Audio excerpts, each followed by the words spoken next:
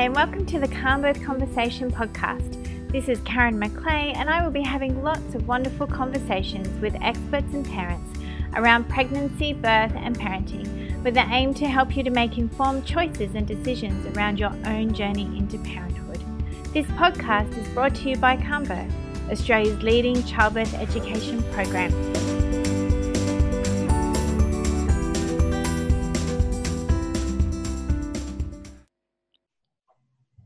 Okay, so hi Hazel, welcome, and thank you so much for joining me today. Would you like to tell everyone just a little bit about yourself and where you work and what you do?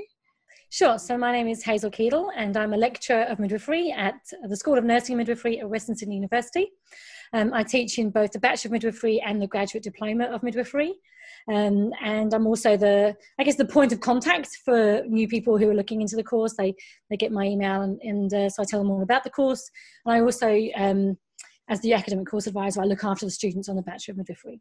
Yeah, beautiful. And one of your passions is vaginal birth after caesarean, isn't it, Hazel? And you've done a lot of research around that. And that's what I'm really keen to have a chat to you about today, because it's also one of my passions as well, having been a mother who's experienced a vaginal birth after caesarean. And it's one of those things that we know that many women can actually have a successful vaginal birth after caesarean for their next birth. However, our system and our numbers are not really reflecting that, where there seems to be more women who are having caesarean sections for various reasons than what they are actually going for a vaginal birth after caesarean. So having a look at your research, Hazel, a lot of your research is very much about women's experiences of vaginal birth after caesarean, which I think is really powerful.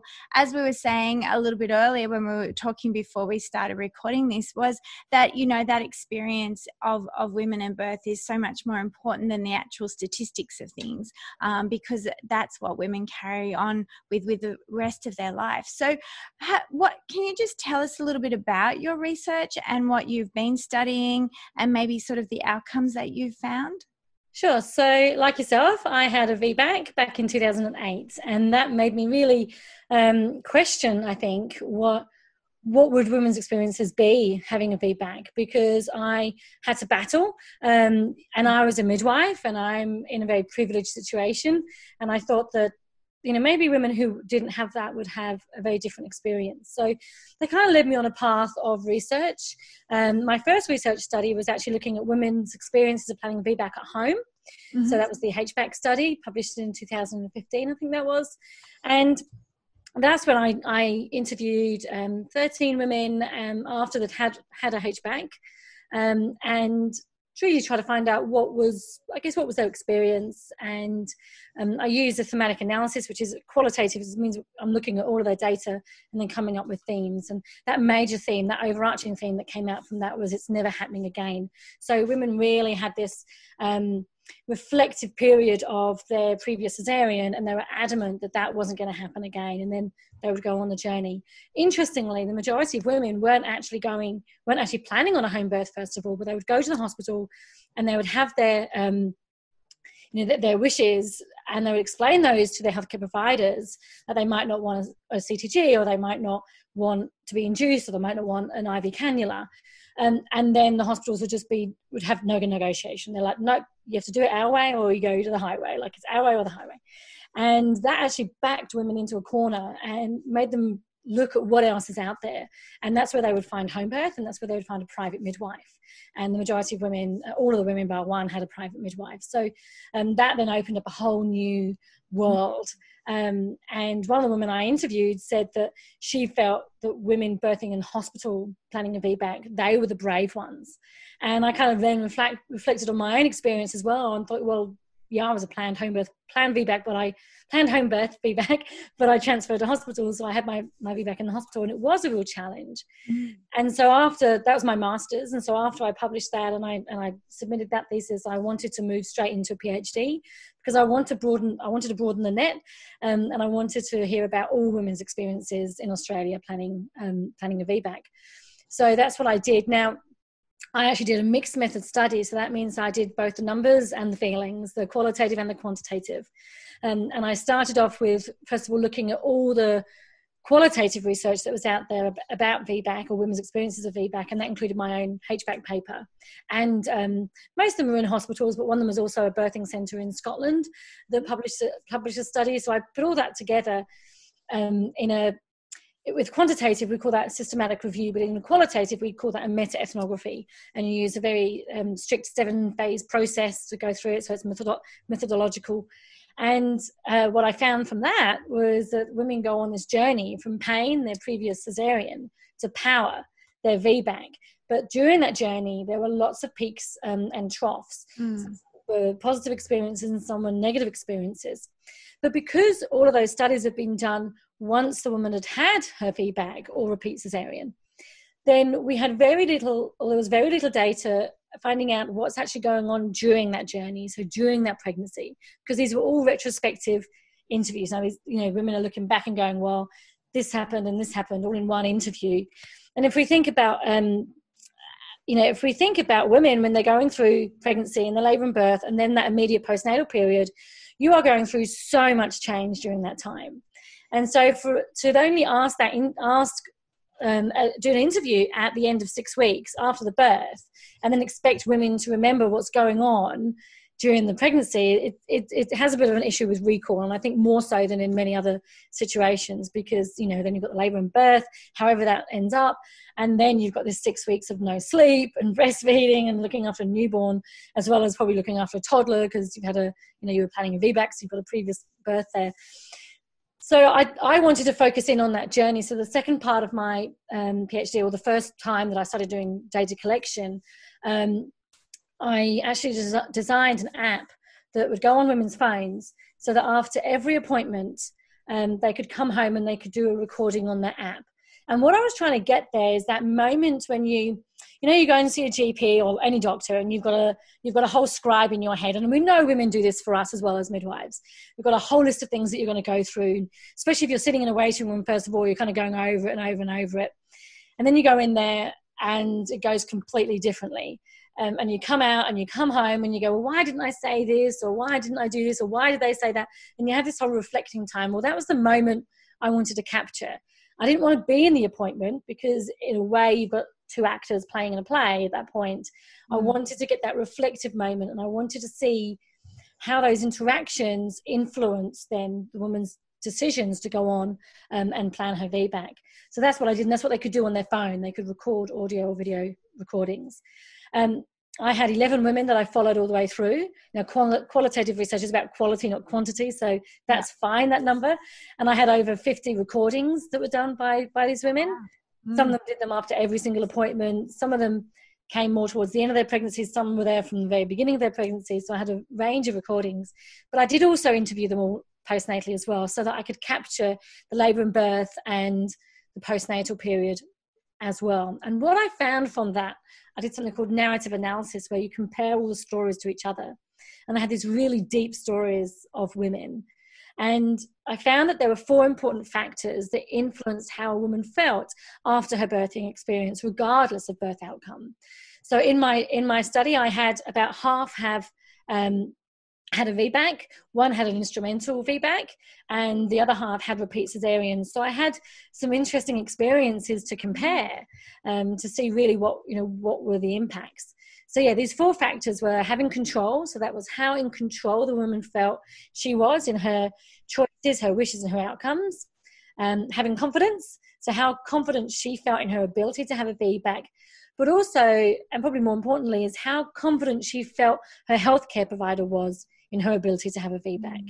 And I often use this analogy that, if you were training for the Olympics and you would not choose a coach who constantly said to you, you're not going to make it. You're not going to get to the end. In fact, you're going to have a heart attack halfway through and die. And then everyone's going to die. And it's going to be death all around. And then you break your leg. And if you wouldn't choose a coach who's going to do that, you would want somebody who goes, I know you can get gold. And I'm going to help you get there.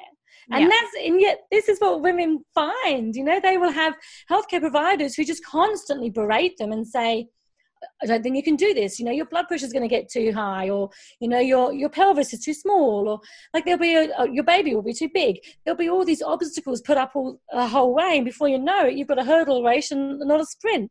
You never went in there for that. You wanted someone to encourage you. So that confidence part was not just about the women's own confidence, but how confident they felt their healthcare provider was in them. And there was big differences with that. Then relationship kind of built on that, and relationship was about the how supportive you felt in the relationship with your healthcare provider. And obviously women who had continuity of care would kind of be much higher with that because they got to know them. But then there was a difference between healthcare provider, and that's what I really looked at in my final part of my PhD. And then active labour, because as you know, when you're planning a VBAC, it is really just about the labour and birth, isn't it? I mean, you kind of know the after stuff. You kind of hope that you're going to get a better recovery. Like some of the reasons for planning a VBAC might be because you want better recovery. You've got a toddler at home. Can't pick him up if you've had a caesarean. So the better recovery is there, but then you can't get that unless you have the VBAC. So all the focus is on that labour. And plus women who've had a previous caesarean, often they've had a previous emergency caesarean in labour, and so they already know what happened. They already know what works and what doesn't work. So then the focus really comes on this active labour. And I found that women learn a lot about natural labour. They often kick themselves and wish they had learnt this stuff last time. And they did whatever they could to be as active and upright as they could be, because they knew that was what's going to increase their chances. And then even when women had so for women who had a repeat caesarean, when they had planned a VBAC in this particular cohort of women, if they had ticked all the boxes during labour, they'd done everything they could during labour, they felt better about the outcome afterwards if it was a repeat caesarean, because they could sit back and reflect and go, well, I did this, I did this, I did this, I did this, I did this, I did more than I did last time, and I had a repeat caesarean because of X, Y, and Z. I now feel that's okay because at least I tried, and at least I really invested in that. And then especially if they felt that they had higher control, and then they had higher confidence, and then they had a good relationship, then that really impacted how women felt after the birthing experience, regardless of whether that was a repeat caesarean or a VBAC. The VBAC did bring the extra oomph to it, though. Like the VBAC did bring extra healing and I guess more feelings of power in the women, though.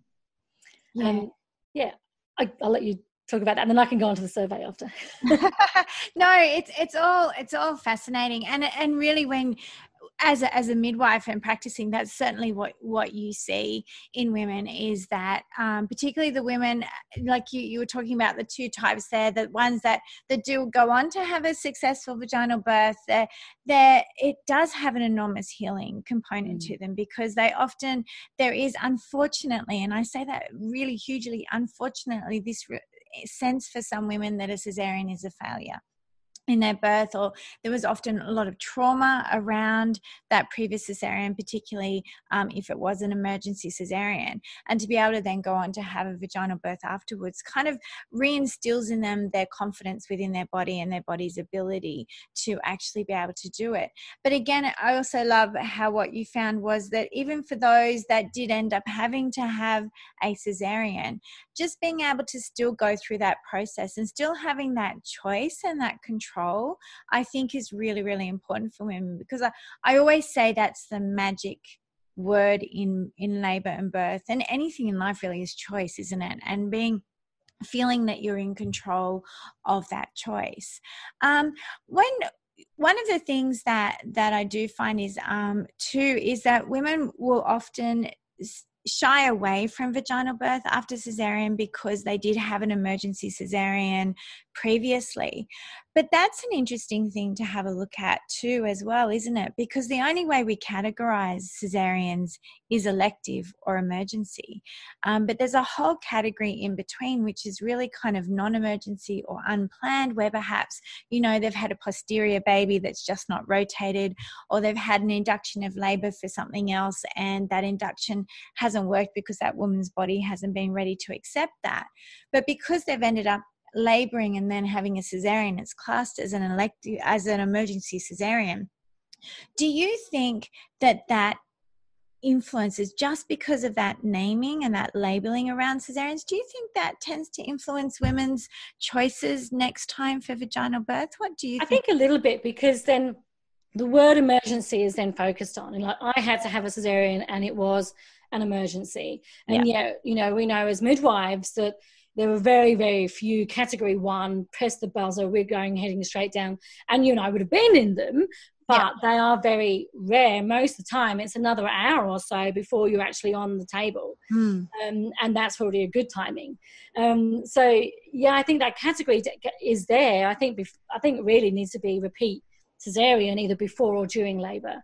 And that's a lot of the language that I tend to use in my papers and in my thesis is, you know, it's a repeat emergency. It's either before or during labour. Yeah. And then it just tells you, you know, what that's just what you had. That is the type. We don't say an emergency vaginal birth or an elective normal birth. Like we take that word out of it. But one of the things you said was about that sense of failure, and often that is also because we, as healthcare professionals, we load the language so that that's what women hear. They're told this is a failed induction, and when a woman hears that, they don't think, you know what, it's because I probably didn't need to be induced in the first place, and then I had all these drugs, and then they had a time frame that they wanted me to finish in. So really, it's a systemic failure. It's not my personal failure. They don't do that at all. No. You know, we could sit there and say that, but they don't, and that's usually the reason for it. They'll just take that on board and go, well, that's another thing that I failed. And you know, in this society and in the system of the hospital, which is a patriarchal, hierarchical system, it's very easy just to go, well, that was my fault. I failed. Yeah. I failed that induction, or you were told that your cervix failed to dilate. Well, that cervix is part of me, so therefore I have failed again. No. And therefore I can't have a vaginal birth because I have failed that once, and therefore I can't do this. And I also don't want to have that repeat failure. So let's just go for what I know. And then, see, the thing is that's part of it. But the other part is the way that we sell it. Yes. So I have sat there in rooms, in appointments, when people have, you know, when you listen to a doctor sell an elective cesarean compared to a VBAC, just listen to the words that are used. Well, see, the thing is, for an elective cesarean, you can book the date. Okay, woman ticks, I'm in control. And you can choose who's going to be in there with you. Again, women ticks, that's me in control. And you know, you won't feel any pain. So women can remember what it was like last time. But then they don't tell you about the pain that you're going to feel afterwards. And you think most women would remember that too. Yes. When you've got this fear around the labour, the repeat labour from as it was before, then you look at what else there can be. Mm. And I find that in the research that's out there, on both women's experiences of planning a VBAC and women's experiences of planning a repeat cesarean before labour, the reasons are the same. The reasons are the same. And the biggest reason is fear of birth or fear of labour from what happened last time, from having a previous cesarean. Yet women can kind of go one or both ways. They'll go, right, this time I'm going to do a VBAC, and I'm going to, and often I think women, when they're doing that, they're realising that the system was at fault, so they're going to fix that on that way. And I do wonder, and some of the research shows this, not much, if women then choosing the elective cesarean go, well, that was me at fault and not the system. And therefore I need to go this way and fit myself into the nice bracket of a repeat cesarean. So we don't have much on that per se. Like there's some qualitative studies that kind of indicate that, but not very much. And I just think it's interesting that, you know, you've got these two streams. But one thing we do here is that although we've got some studies that show that healthcare providers are positive about VBAC, and we know we've got that out there. Marilyn Farrar did a nice one a couple of years ago about that. It's almost as if they can talk the talk, but they don't walk the talk. Because then women's actual experiences of that is very different.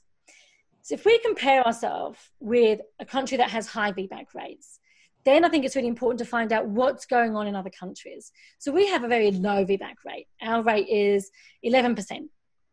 Oh, we can add an extra couple of percent if we include instrumental births with that.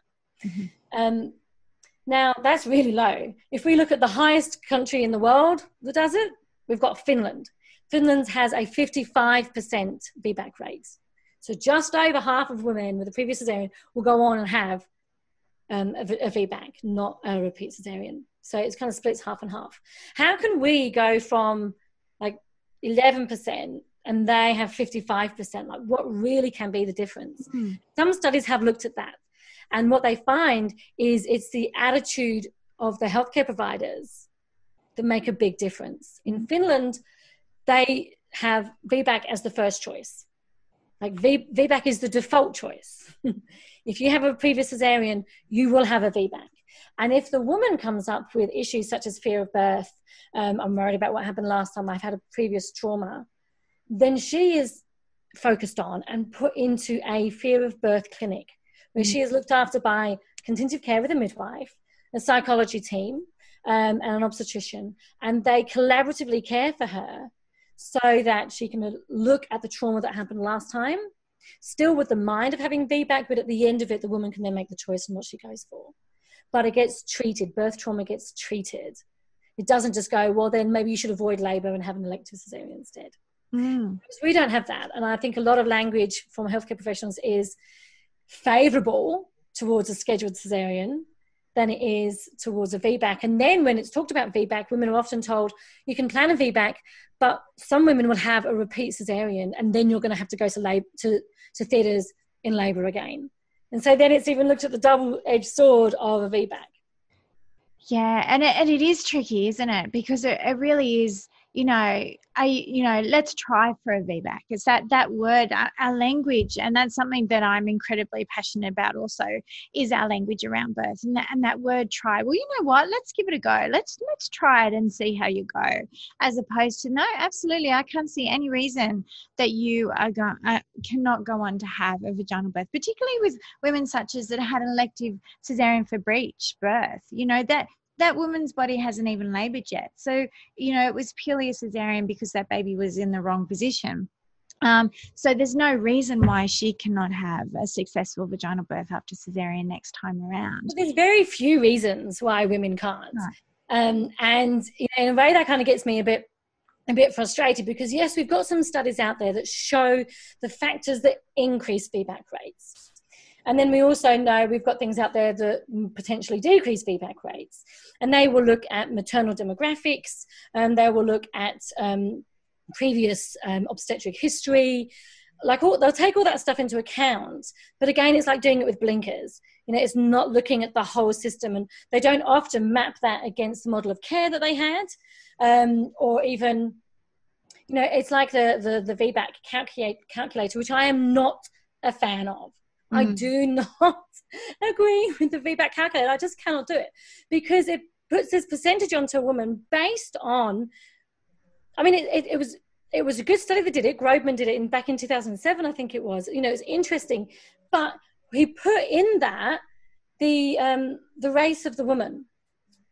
And so we know that the Black African American women, have lower VBAC rates. They have higher cesarean rates. But that isn't to do with their ethnicity. It's to do with the system that is systemically racially against women who are Black. And they don't put that into it. They don't go, oh, well, actually, in this hospital, we've got a great, we've really looked at the systemic racism in this hospital. So therefore, we can take that bit out. They don't look at that. They just throw that into the VBAC calculator. And then you've got a lower score, but they don't look at the reasons behind that. It's just far too black and white. They then don't say, well, actually, if you have contentive care with a midwife, you're going to go straight up to 80% chance of you having a VBAC. They don't look at that. They put the blame completely again on the woman.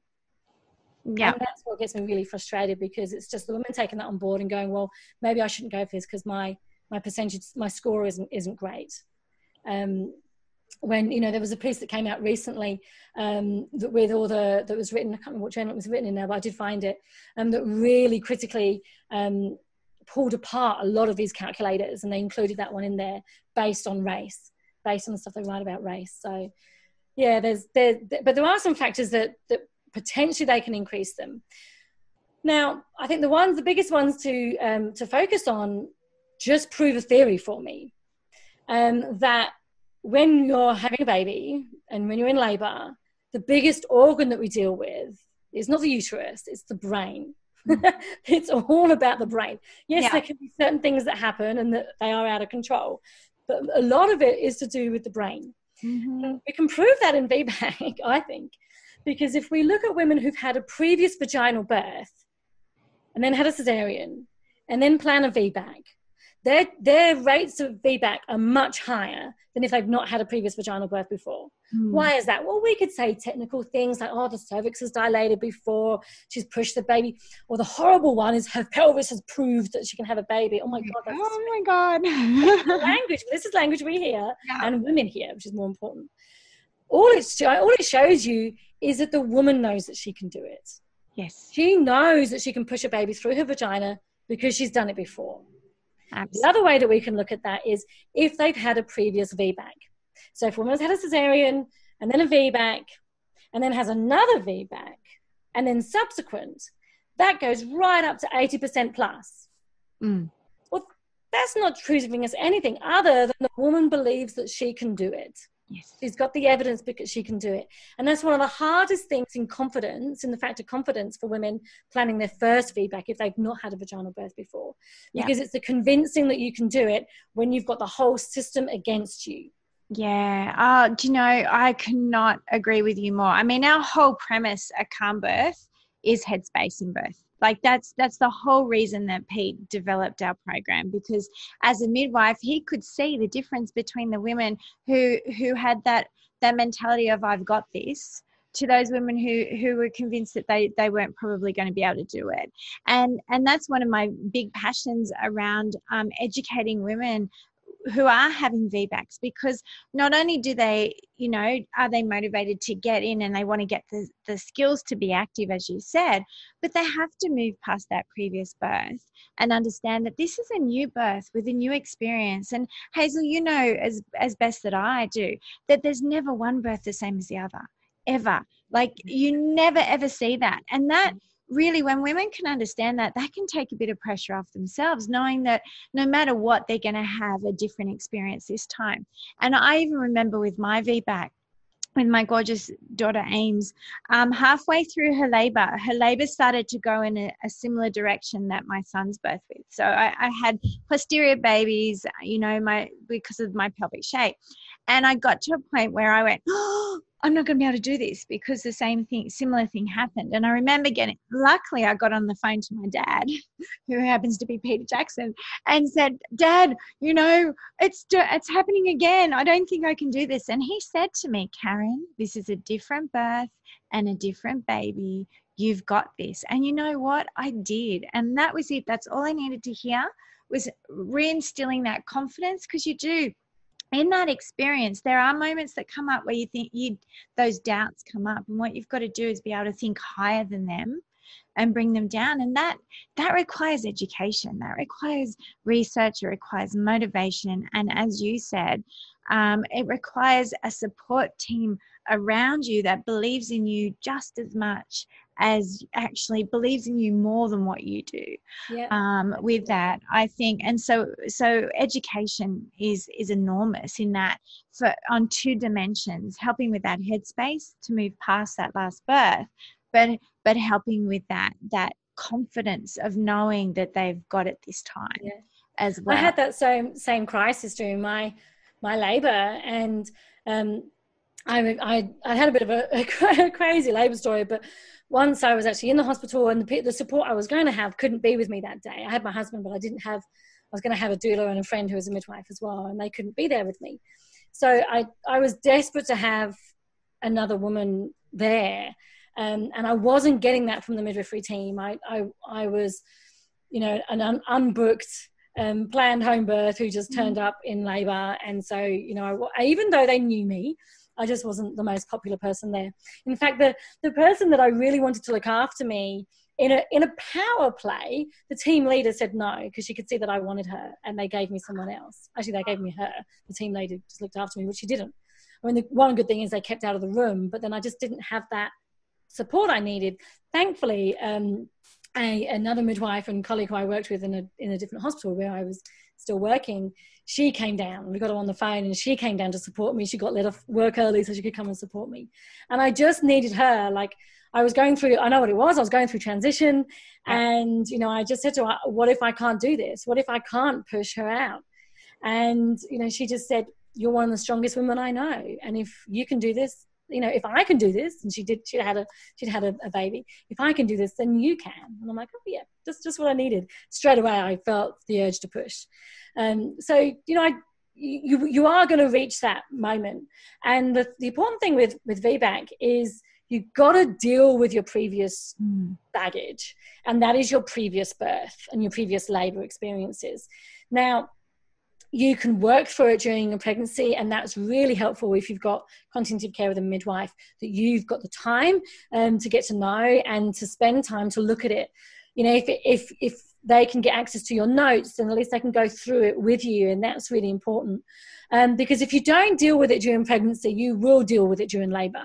Yes. In fact, you will deal with it with extra double scoops of it, because you've not gone through it. Because even during labour, there's going to be a bit of it, but you're just ladling it on if you don't deal with it during pregnancy. And I, you know, I see this a lot, and I certainly saw it a lot in my studies.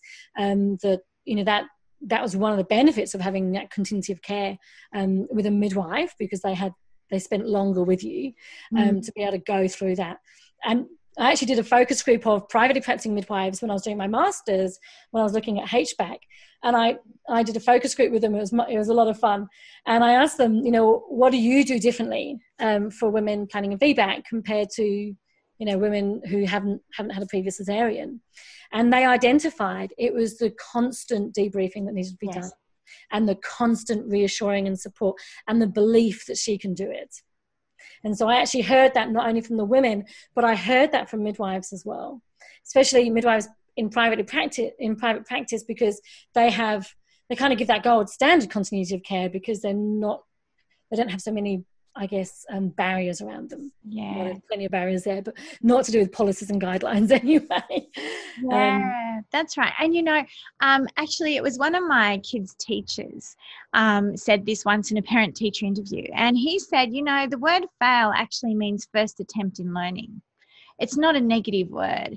And I think that's a great way for women to look at their first birth, not as a negative, not as a failure, but as their first attempt in learning. So having a VBAC gives them the opportunity to go back and look at, and this is what I will often say to the women who come to me as a midwife or with education, is have a look and see what things worked really well for you. What things do you think you'd like to do differently? What education and knowledge do you need to get to do that differently? How can we work together to help you prepare for that?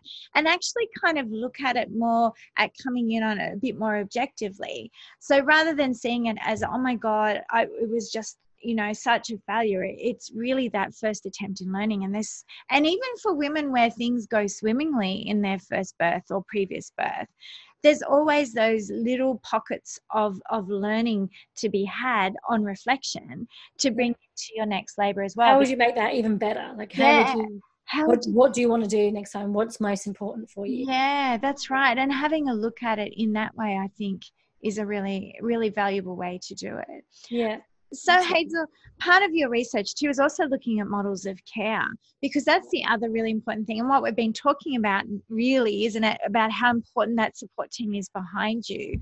What did you find between the different models of care and I guess their support around vaginal birth after caesarean? So the final part of my PhD was the quantitative side.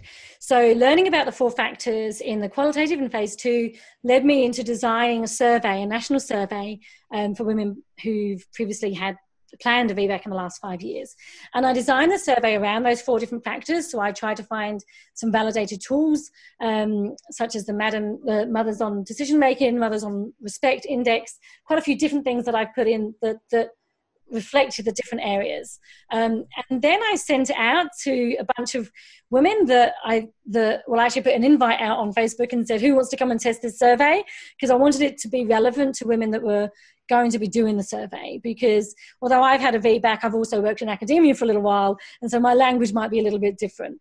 So I managed to get, I think I had like over 30 women get in contact, and we had these online Zoom sessions, which even a year ago was kind of rare, but we do it every single day now. It's funny. Yeah. I got them all on there because I thought, well, these have all got previous kids, so it's really hard to just say, come to Sydney for a meeting. It's much easier to do it online. So I had women from all over Australia test the survey, which was really useful. And I got some great ideas. We went through every single question on how to make it better, what things to include, what language needed to be changed. It was a really interesting process. So then the survey that went out, I felt, was a very robust and valid survey that women were going to be able to understand. That was very important to me because I'm a feminist researcher, so it has to be relevant to women. Yeah. And then I got a great response. There's actually 2 arms to the survey, and there's one arm I haven't even had a chance to look at yet, and they were the ones that were actually pregnant. I haven't even looked at that. I'll be looking at that post-doc. But I looked at the ones that had planned a VBAC in the last 5 years. And I had 490 women from every state and territory, including Tasmania. Oh, wow. From all over Australia. And they did this survey. And as I was starting to play with the statistics, and I've never done statistics before, so it was a bit of a learning on the go. And as I was playing around with it, I was starting to see a difference between the models of care. So there was a question that asked what type of healthcare provider did they have, and there was a whole list of different things. But the most important question was asked afterwards, and that was, did you have continuity of care? And then I put a little, in brackets, a definition of continuity of care. And they could say yes with a midwife, yes with a doctor, or none. And, I had quite a fair distribution between them all, which was good. And with no, I'm assuming that they were in public models of, the normal standard fragmented maternity care that we give. And then when I started comparing the results across those, and that's, I guess, where I was quite surprised. Now, one of my thoughts had been that continuity of care was important regardless who gives it. And certainly in the 4 factors in the qualitative side, when I had those 11 women, I had a variety of different models of care. And there was a few little things that identified women who had private obstetricians that were a little bit different, but, I didn't have numbers, I didn't have statistics, these were experiences, so there was less I could do about that. Once I actually had all these numbers, I could actually see a difference. One of the most simple ones was the bar graph that's in the paper, and I asked a simple question: how long was each appointment? And you can see on the graph that the very short times, which was like less than 5 minutes, 5 to 10 minutes, 10 to 20 minutes, 20 minutes being the absolute max, they were sky high for continuity of care with a doctor and standard fragmented care. Give it a little bit longer, and the curve started coming up, the figure started coming up for continuity of care with a midwife, and that was over 20 minutes, 30 minutes to an hour, over an hour.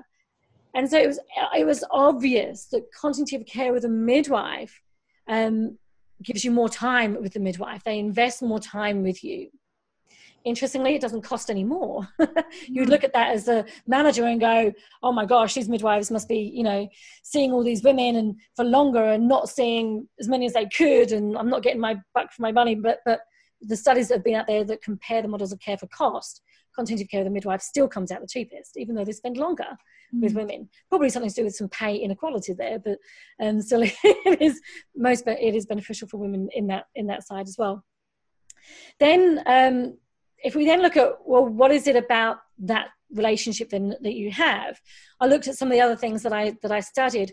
So if I look at the two tools that I use, which is Mothers on Respect and Mothers on Decision Making, these are 2 validated tools designed by the Birth Lab in Canada. And they've done quite a few studies using this now.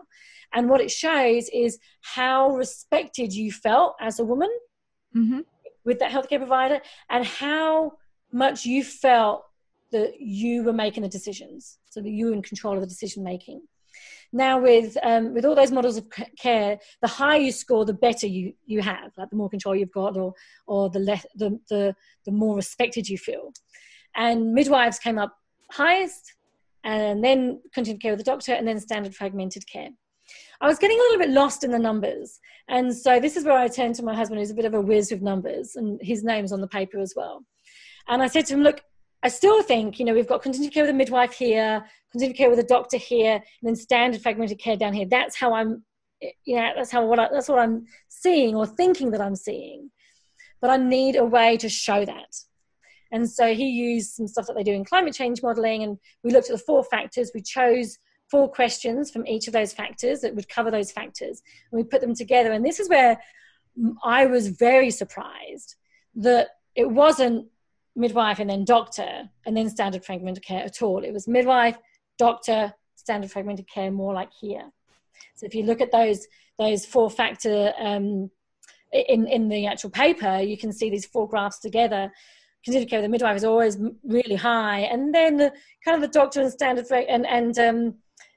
care kind of go like this.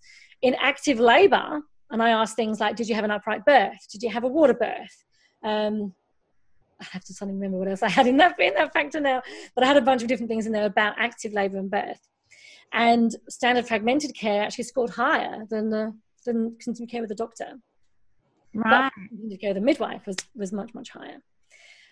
So like I think what it showed to me was, like, once we put all those figures together, we then had one graph that kind of showed the metrics of all the 4 factors amalgamated into one. And again, it just shows continued care with the midwife scored high on those factors, and then the doctor, and then and then standard fragmented care.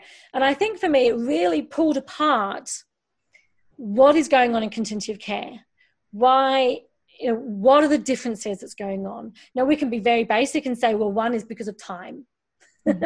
Yeah. Midwives just spend more time with women. But in the discussion of that paper, I dig a little bit deeper, and I look at the feminist principles behind that, and behind midwifery compared to obstetrics. And I kind of dig a little bit deeper onto, what else is going on. But basically, if you want to feel more in control, if you want to have more confidence, and you want your healthcare provider to have more confidence in your ability to do it, if you want to have a better relationship that's based on equity and support and trust, and you want to be more active in labour and birth, then you would choose continued care with a midwife.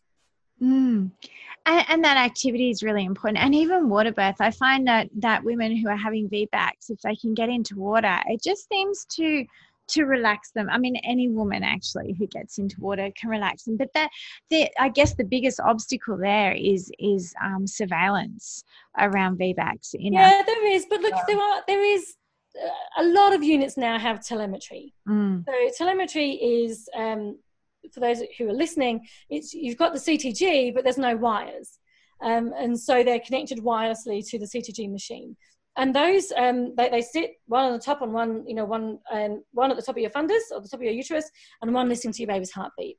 And then they're strapped on as they normally would be. And if you're planning a VBAC, you probably would have had these at one point. But there's just no wires, and they're waterproof. So you can put them in the bath. I actually find that they pick up really well in water. The one point that they're not so good at picking up is in the shower, but if you turn your back to the shower, and so you have the water going over your back and the water's not going over the belly, then they're a bit better. But certainly telemetry used in the bath is really, really good. And then, it's still being shown on the screens. And so, if continuous monitoring is going to happen, and to be fair, continuous monitoring is in all of the policies for VBAC. So it's more than likely that you're going to be doing that. Then look at what else you've got, like actually speak to your healthcare providers and say, do you have telemetry in the unit? And that's what I want to use. But quite often there's obstacles to telemetry. So, you might get midwives I think you get midwives who are not comfortable using it. And then they will find the barriers. Oh, it's out of charge. Oh, this one's not working. Oh, we've lost one. It went to the laundry. I'm a midwife. I've heard them all. Yep. We know that midwives can be barriers as well as facilitators. So there can be barriers to it. They might they'll tell you there's only 1 or 2 and someone else is using them. Really, if you really ask for it and push it, then if they've got it, they might be able to get it for you. And so that should be no excuse for it. I actually think birthing in water, and I've been a private practicing midwife for many years, so water birth is something I'm very comfortable and used to. As a midwife, it's beautiful because it's the most relaxed way. Your hands off and you're just watching and supporting. It's beautiful. And I think for women planning a VBAC, because there's all these issues of control, because there's, we know that loss of control is one of the biggest the biggest reasons that cause birth trauma is this loss of control.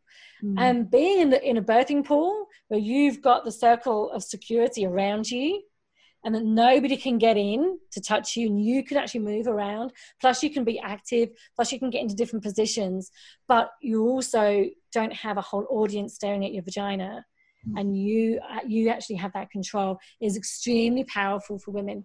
But unfortunately, they are often the same reasons why healthcare providers don't like them, because they cannot all stare at your vagina. Yeah, that's true. And I guess the thing for women to realize is they can ask and request all of this. I think there's a lot of women out there that don't realize that they actually have the power to say, you know, I would like to get in bath. So work out how you're going to monitor me in the bath, because I will be in the bath. That's and right. you know, I don't know that I really want to have that cannula in my hand, unless you think that there's a really good reason to have it in there, or, you know, explain to me, ask me why, you know, why are you giving this to me? I think that's important. They just tend to go, oh, I need to, all right, I'll put my hand down and give it to you. It's really about power and understanding that women are the driving force behind their birth, and their caregivers are there to support them in the best way possible. And so it's a partnership. It's not a hierarchy. It is, but look, it's a very difficult one, though, isn't it? Really difficult one. You know, like it's easy for us to say that, like, you know, and I often hear lots of people say to women, you can just say no, or you can just ask for this and you can just ask for that. That's all well and good. But when you've got someone in front of you in a powerful position, such as a midwife or a doctor, more often with a doctor, and they're in a powerful position, and they are saying that your baby's life is at risk, or you're at risk for not doing this, then it's very difficult to object and to say that you want something else. One of the things I asked in the survey, which I haven't published yet, is going to be my next paper that I work on later in the year, is I actually asked lots of open-ended questions. And one of the questions I asked was, did you ever receive hurtful comments when planning for your VBAC? And over 50% said yes. That one I can tell you. Wow. Now, I then asked them in the next question, would you mind sharing them? Can you tell us what they were? I can't remember my correct wording now, but, you know, basically asked them what it was. And I've been looking at those recently, and they're disgusting. Like, they as a midwife, they make me angry that somebody in my profession could say that. They make me angry that somebody in the profession of being an obstetrician or a doctor in an obstetric team could also say that. It makes me embarrassed to be a healthcare provider, and ashamed that these things can be said. And there's a whole bunch of them about death and dying, just like I was saying with that coach. Like, if the coach was telling you you're going to have a heart attack on your way there, you're not going to feel that confident about going for gold. Well, a lot of them are about death and dying, and some of them are about death and dying and are sexist at the same time, by saying to the partner, you're going to end up with a dead wife and a dead baby and a child to raise on your own. With the whole aim, subconsciously, the whole aim is for the husband to tell the wife that she shouldn't be doing this, that she should be doing something else. So there's a lot to it. There's so many layers to it. There's a lot of body shaming that's been said. You know, your pelvis is too small, or your cervix doesn't dilate like that. Well, what else? How else does it dilate? Like, seriously, that's just crazy. And there are loads of different body shaming comments as well. And so, although we can say that women can be in control, and women can say no, and women can ask for these, we've got to realize that sometimes the response that they get from that are disgusting and disgraceful and demeaning. And then it's very difficult to then go, I still want that. You know, when someone is saying to you, if you do this, your baby will die, it's very hard to go, okay, I choose that option. Because I'm yet to find a woman who gets pregnant purely with the aim of killing that baby. Yes. And I have cared for women who have lost their babies. And that is not what they go into pregnancy for. And so how dare any healthcare professional lay that blame on a woman? but they do. And just for planning a VBAC, when there's a less than 0.8% chance at the highest, usually about 0.2% chance of having a uterine rupture. And then if you're that 0.2, then there's still a 1 in 1,000 chance of your baby having a bad outcome. And we rarely see that these days. Yeah. I know, it's crazy, but of course that, and I guess that's the greatest fear of women, isn't it? That you hear when women are looking at their next birth after cesarean, is the first thing that they will say to you is, but I don't want my uterus to rupture. I've been told that my uterus can rupture. But, and of course, if someone was to say to you, look, one of the downsides of VBAC is that your uterus can rupture, of course women are going to go, oh, whoa, no way, that's going to put my baby at risk, it's going to put me at risk and the recovery, and I might lose my uterus. But when you then put it into perspective by giving them the stats, which is not what we do, it kind of, it puts them right, it takes it from a perceived risk to gives them the real risk, which really is very, very small for particularly one cesarean. Absolutely. And it's the same for 2 cesareans too. I mean, VBAC after 2 cesareans, is now it's now supported by the Australian College of Obstetricians and Gynecologists in their 2017 guidelines. Unfortunately, RANZCOG didn't include those guidelines in their updated ones in 2019, but maybe in their next draft they would. The studies are very favourable for 1 cesarean and 2 cesareans, and even then for multiple cesareans after that, they don't go up by massive amounts. Really, the highest rupture rate that we can see is once we start throwing chemicals at the uterus, and the highest would be having prostaglandin and syntocinon. Prostaglandin is often not used because of those higher VBAC rupture rates, but then if we add syntocinon on top, and that makes sense, we're making the uterus do something that it's kind of maybe not ready for, and we're going to do it under very difficult situation of having all these chemicals on board. So you can understand that would be more risky, but that still doesn't mean that if you have prostaglandin and syntocinon, you will have a uterine rupture. You still got, the majority of women still won't. Yes, it does increase your risk. But really, if we're looking at no use of synthetic oxytocin, so Synto, and more than 15 months since you had your cesarean, then the chance of you having in one of our Australian studies was 0.2%. So it's got to be acknowledged, and that's why you have things like continuous monitoring, so that if a rupture was to occur, then in about 70% of cases, and this is looking at a study that was done looking at the cases that went out there, which is kind of hard for them because they had to really dig them up. Then they even with that, they found that about 70% of the cases there was some fetal abnormalities that came up. And that would be like a tachycardia or deceleration, so very high heartbeat, or those dips that often you get told about with the CTGs when the heart rate drops. And so that's why they want you to wear one of those. But you're still wearing it for something that's a 0.2% chance, and the majority of times when there would be an abnormal fetal heart rate and you get sent to theatres, it won't be because of a uterine rupture. And then there's also quite dubious research out there about the use of CTGs anyway, and how much they actually pick up. What they tend to do is pick up a lot of false positives, which end up in a high cesarean rate. So there's a lot of grey in that. But they don't tell you any of that. Unfortunately, it just gets this focus on uterine rupture, as if it's like a given that that's what you're going to have, as if you've got a 50% chance of having it. You don't. No. No, it's a tiny, tiny chance, tiny risk. Of course there are women, because it's not a 0%, right?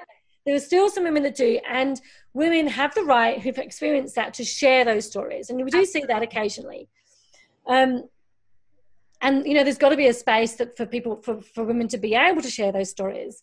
But you've still got to then sit back and go, okay, well, there was that one in all of those. There is going to be that one. And then that's difficult to then go, well, then I've got to make sure that how do I know that I'm not going to be that one? Well, you don't, because none of us have crystal balls. One of the problems that can often happen with healthcare providers is if they have seen that one, then that clouds their experience, because they've seen that that one, regardless of the outcome of it. No. They've seen that one, they're like, oh, I've seen a uterine rupture, therefore I can't support VBAC. When you're trying to explain, yes, but there are still going to be them.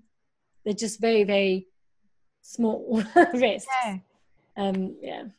That's right. I mean, it really comes down to the perspective and to the experience. And I guess we are heightened for survival. So we do tend to hear the negative more than we hear the positive as well. So it's about flipping off that and realizing, for every 100 women that, or more, there's going to be maybe one or two not so great experiences around that. But we can't also then, I guess, the problem we focus on that, when healthcare providers focus on this negative risk of uterine rupture, is that we take away then the reasons why women want to plan VBAC in the first place. Yes. And that's another question that I asked in the survey, which was, why was planning a VBAC important to you? And again, that's not been published yet because I'm working on that data. But I have done a bit of a content analysis, so I've basically kind of put them in the different, in the different buckets for each of the reasons. And the most common one is because women said they wanted to experience vaginal birth. Yes. And that kind of, I guess, this innate feeling that you want to do is really strong, that you want to have that vaginal birth experience. And I think when healthcare providers just kind of go, well, just have a repeat cesarean, and 84% of women in Australia with a previous scar do have a repeat cesarean, whether that was planned or not, we don't know. But we then, we don't really then focus on what were your reasons for. Like, there's very few times I've heard people say, remember why you want to have this VBAC, as your coach saying to you, remember why you want to get gold, remember why you want to win that Olympics. You don't often get many healthcare providers saying, remember why you wanted to have your VBAC, remember how important that is. I often say to my student midwives, remember your why, remember why you wanted to become a midwife in the first place. Because when you're having a very challenging shift, or you're having a midwife that doesn't want to work with you, or any of these things that can be quite negative, or you're overwhelmed with all the assignments and exams that you've got, remember your why. Remember why you wanted to become a midwife. And the same for women planning a VBAC. Remember your why. Remember why you want to have a VBAC in the first place. Yeah. Because those reasons were very valid. And like I said, the biggest reason was because they wanted to experience that vaginal birth, or wanted to have the natural birthing experience. Yeah.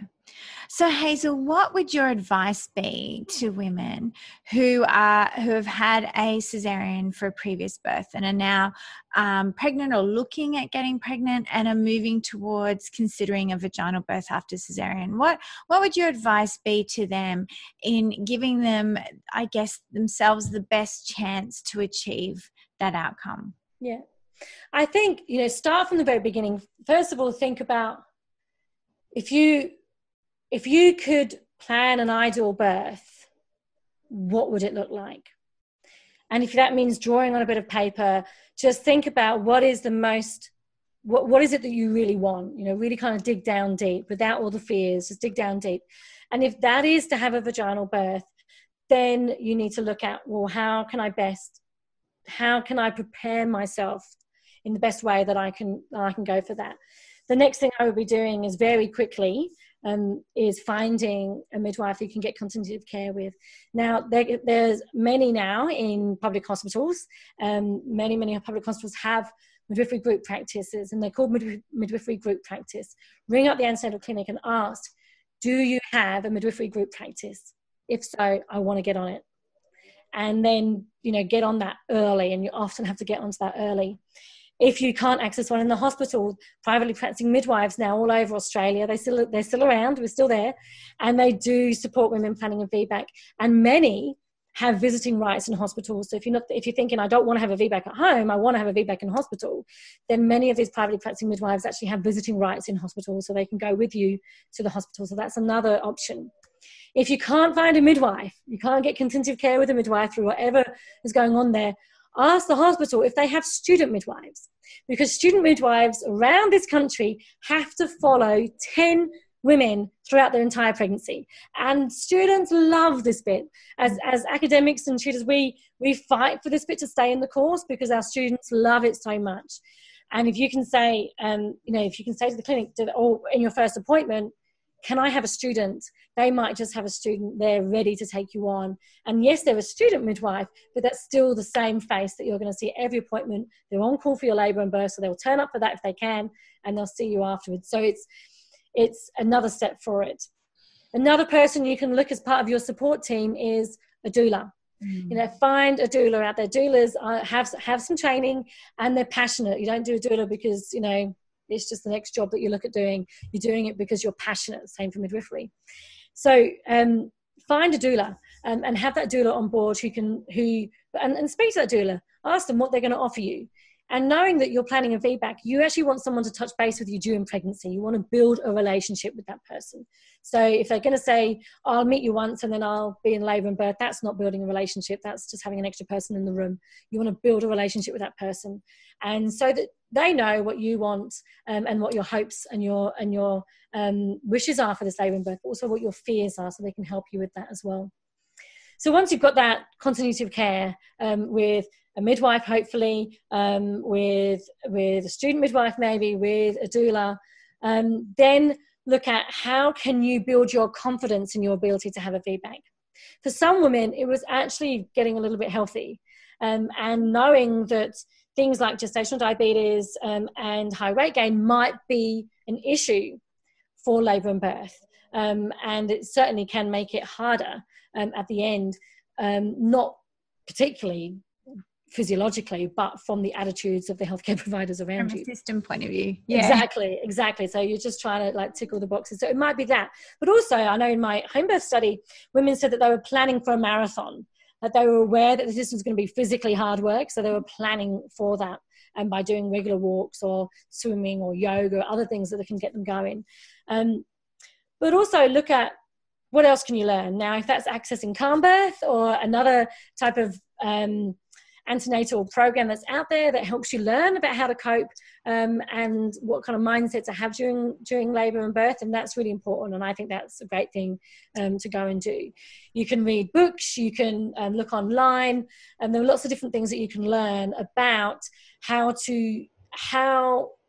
can you cope with labour and birth? How can you prevent from getting on that cascade of intervention that you would have most likely had last time? Mm-hmm. And then if you've got your support team from the birthing side and pregnancy, labour and birth with the midwife, doula, student midwife, you're finding out what you need to do to be active in labour and to have a good mindset around labour and birth. Then look at who's going to be the team in the crowd, in the team, in the audience going, you can do this. You need that crowd. And that is your peer group. Now, you might have a local group that you can go to. There might be a local pregnancy group that you go to, that your midwife sets up or is there from whatever is in the community. But even if you haven't got that, or if you have, access the online community. There are so many groups out there for VBAC groups. There's a big Australian one, and then there's local ones as well to your state and territory.